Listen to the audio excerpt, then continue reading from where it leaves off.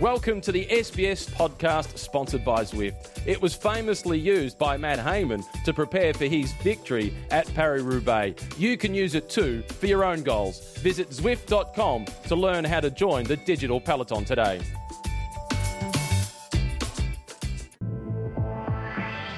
Bonjour, and welcome to the Zwift Cycling Central Podcast. Before we start, let me remind you that you can download, stream, or subscribe to this podcast on our website, sbs.com.au/TDF, or log a ride with our friends at Zwift. Joining me today in the podcast, two personalities, not just Dave McKenzie. First of all, how are you? I'm good, but look, I'm not a personality because the next man, that he really is a personality inside and out. Rupert Guinness, how are you? Great, Crystal. Fantastic. Thanks for having me. What a race have we seen? Game is on. Isn't it? Roop and I were just saying it is now. And I mean, there's so many topics that we can discuss, but what we basically know at the end of all of those topics is we still don't know who will win the Tour de France. Absolutely. Let's look at the stage today. Simon Yates. Rupert, what do you think of that performance? Oh, brilliant, obviously, because he won the stage, but two, that's that 2 stages for him now, and then also for Mitchell and Scott, 3 stages. They obviously had to realise yesterday they're going to surrender their GC hopes, but they've responded the best way possible. That win today is not just for Simon, it's going to help the team shift its focus from GC mode to stage hunting mode for the rest of the week. We've got a couple of stages, not just the sprinter stage in Nîmes, but afterwards we're for breakaways for some of those guys like Darryl Impey to have another crack. Their morale will be high. And isn't it exciting, or I guess from an Australian perspective, I can't help but think, gee, this could open the door, or it has, definitely, for Jack Haig. Exactly. I mean, Jack is a guy who, for the basic of the first 10 days, he said it. You know, he hasn't really done much. He's been saving himself for his GC mission. Well, now he can be unhinged. And we've seen when Jack goes unhinged on the bike, he is brilliant, and I think this is a great opportunity for him to really experience in his first Tour de France what it's like to be at the pointy end of a stage, and he should have a real crack at it. And then when you saw Jerry Ryan, you said, who cares about GC? Well, that's right. Jokingly, I thought, oh, I might get an uppercut. You may get a punch in the face. It still might be a sore point, but no. I mean, when you've just won your 3rd stage, and Yates, Simon, how good was he? But 3 stage wins now. Mitchelton, when they didn't come here for stage wins. You know, at the start of the tour, they came here. If they didn't win a single stage and probably podium, they would have walked away patting themselves on the back. Okay, their GC's gone, but 3 wins is exceptional. Yeah, absolutely. We are just here at the buses where we're waiting for the riders to come down as we record this podcast. We are next to FDJ Groupama. We see the crowd going up. Thibaut Pinot, exceptional job today. Oh, certainly. I mean, we saw him win his stage yesterday, but today was like a confirmation of his mindset of where he's at. He's here to win the Tour de France. You can see that. He's not here just to sort of, do France proud. He's here to win the Tour de France. And I think you really saw today, like we said just after the stage, I really couldn't put money on who's going to win this Tour de France right now, which I think is really exciting. But certainly Thibaut Pinot has put his hand up saying, I want to be that guy who does it.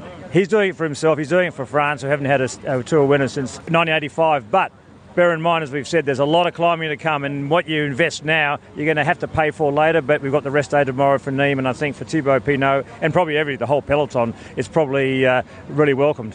Absolutely. And then Maka, Pinot was one of your pick of the Tour de France. He was. And look, he's excited us over the years, but he went through a lull in his career.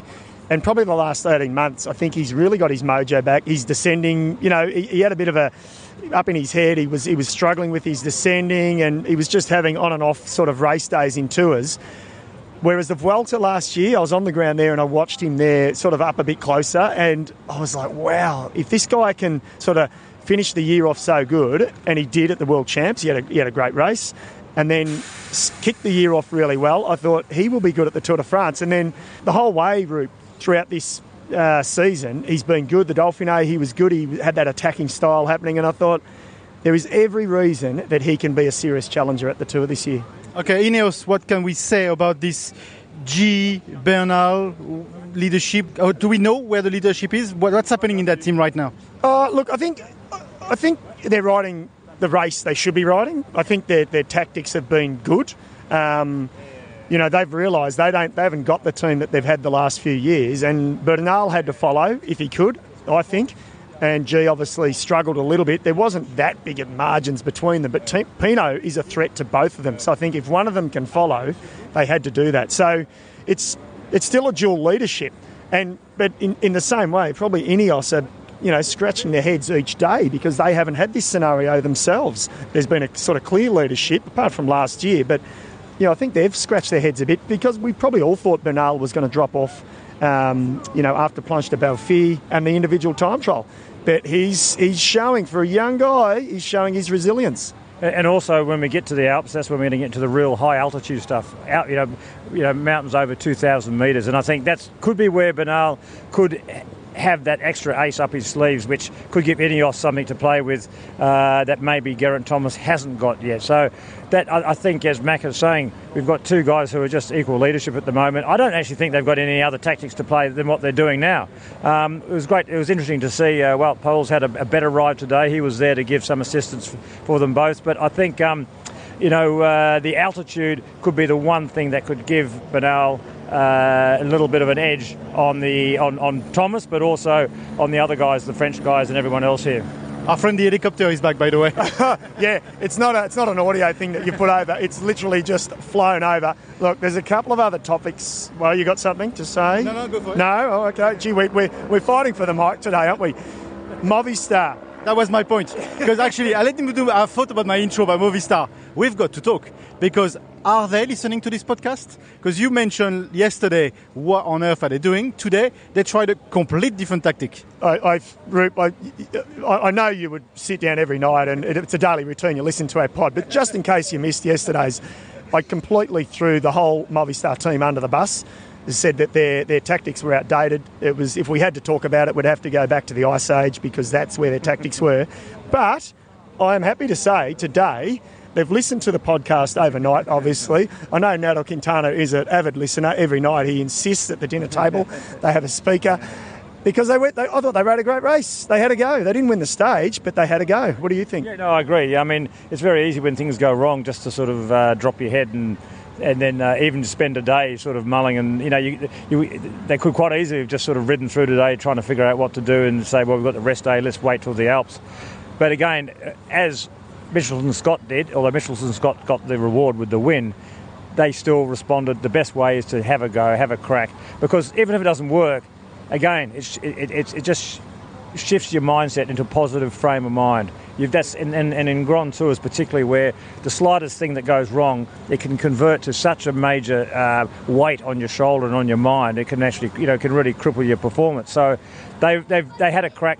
They were thinking positively rather than crestfallen, and they certainly got the race going. That's for sure. Now, you might not know this, but Macca bet his house with me that Alaphilippe is not going to win this Tour de France. He's been sweating a little bit the last few days, but today you just went, it's cooked, mate. It's cooked. You're feeling more confident. You didn't like it. I was having to go into your ribs, and the funny thing about it is you've had the architects in. You've already in your mind started putting the wallpaper up. That cheap, it's already on the Airbnb, mate. That cheap, tacky French wallpaper, and now you might have. Now the problem I've got is, you're going to have to pay to rip down that wallpaper, okay? Because I'm not paying for the renos that you've already started doing. You just got a little bit too confident. I know, but Alaphilippe, what do you think?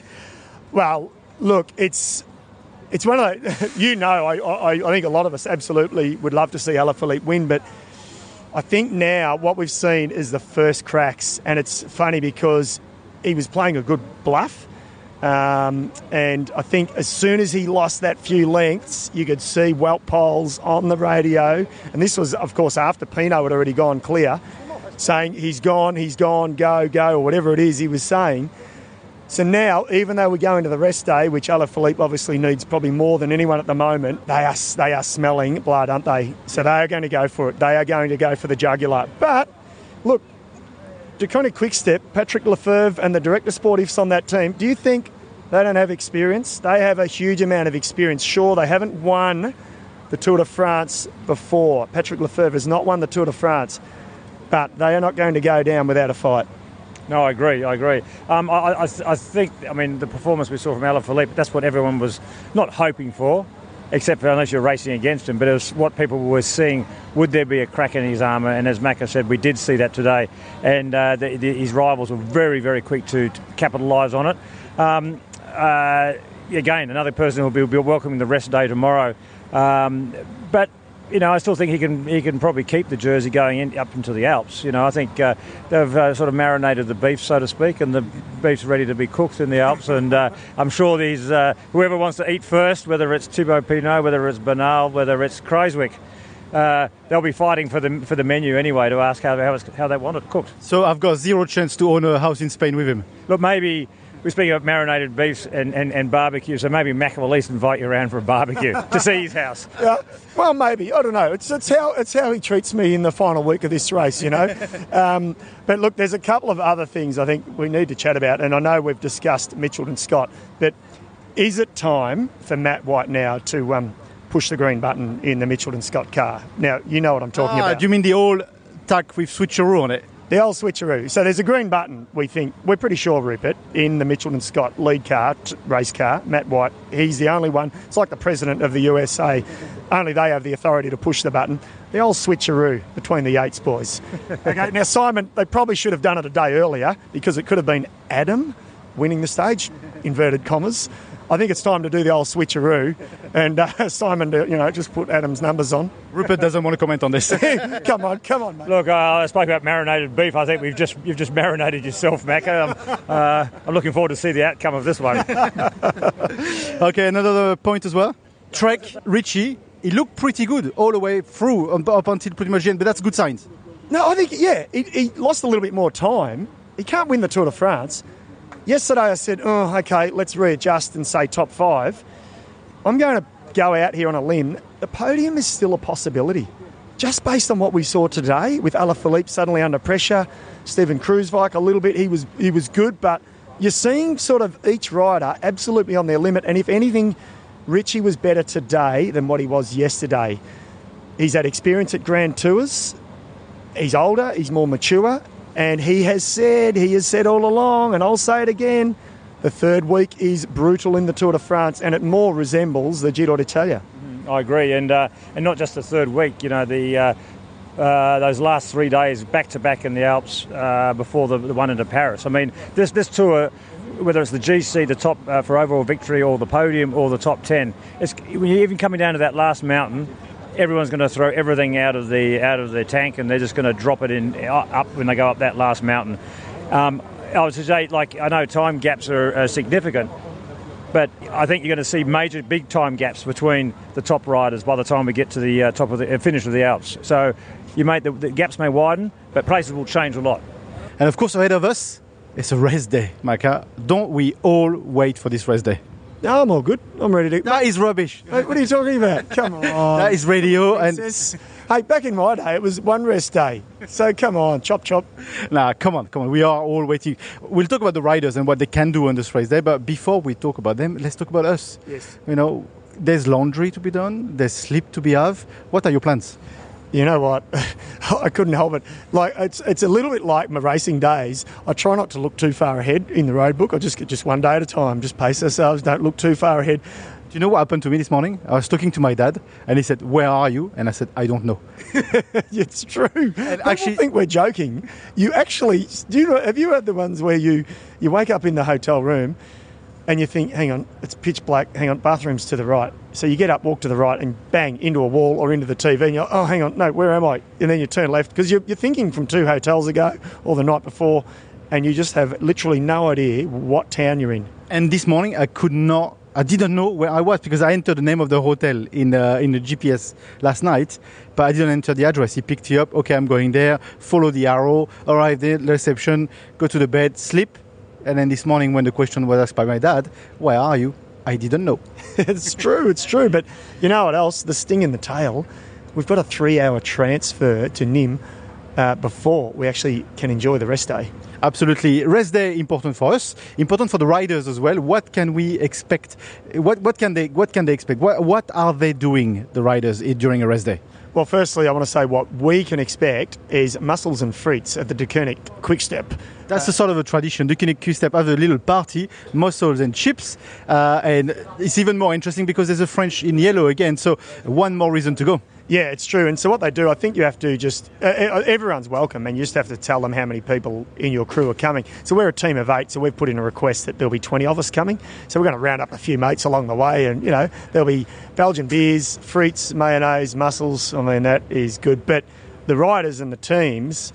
I'm sure they're not going to have that much mayonnaise on the chips. No, not the riders won't. We will be, definitely. But...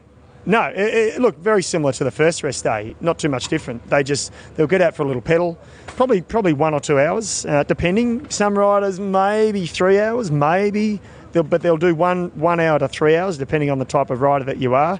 And some riders, like myself, I'd minimal riding and get a longer massage. An hour to an hour and a half on the massage table, and then sort of probably at some point during the rest day. The directors certainly will sit down together and map out the goal for the next day and really, strategically sort of map it out. And they probably won't sort of hassle the riders about it, or at least their GC rider, or if it's a sprint stage, which it is after the rest day, they'll probably talk to them either. They'll wait till the next morning, or they'll have a little chat that evening and go, okay, here's what we're thinking. And then, okay, that's a moule frite for you and me, a bit of massage and gentle rides for the riders. What does Kino and Robbie McEwen do? I bet you know this answer, but I'm going to tell you anyway. They do the rest day rides with Zwift. I know. And I'm actually, now I can legitimately say, it's not a marketing plug, but I wish I was doing it, because I don't ride, we don't ride at all for the 3 weeks here. There's no time to. We work harder. That's my excuse. But, yeah, they are doing the rest day ride. They did the first one as well.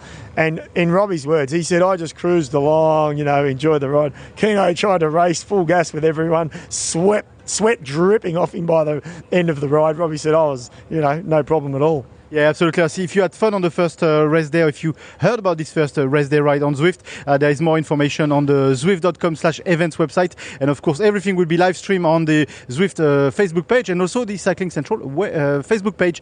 Maka, you mentioned 300k to go. I think there's a quick trip to the bathroom and a quick trip to the service station to buy some water, and then off we go. It's, dinner tonight is chips, or, that last sort of dish that's left in the bain-marie that's been there since about 8 a.m. this morning. They're generally pretty good because they're nice and crispy. So if you like crispy and just, boiled the bejeebers out of, yeah, fantastic. Yeah, thank you. Thank you, Rupert, as well, for joining us. Thank you. Thank you, Michael. Thank you very much. This was the Zwift Cycling Central podcast. Let me remind you that you can download, stream, or subscribe to our podcast on our website, sbs.com.au/TDF, or log a ride with our friends at Zwift. Until next time, it's bye for now.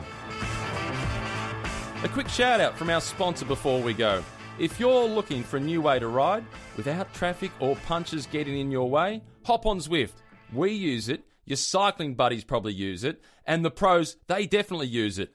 Zwift turned indoor training into a full-on gaming experience. Connect your PC, Mac or Apple device and you'll pedal with thousands of cyclists around the world.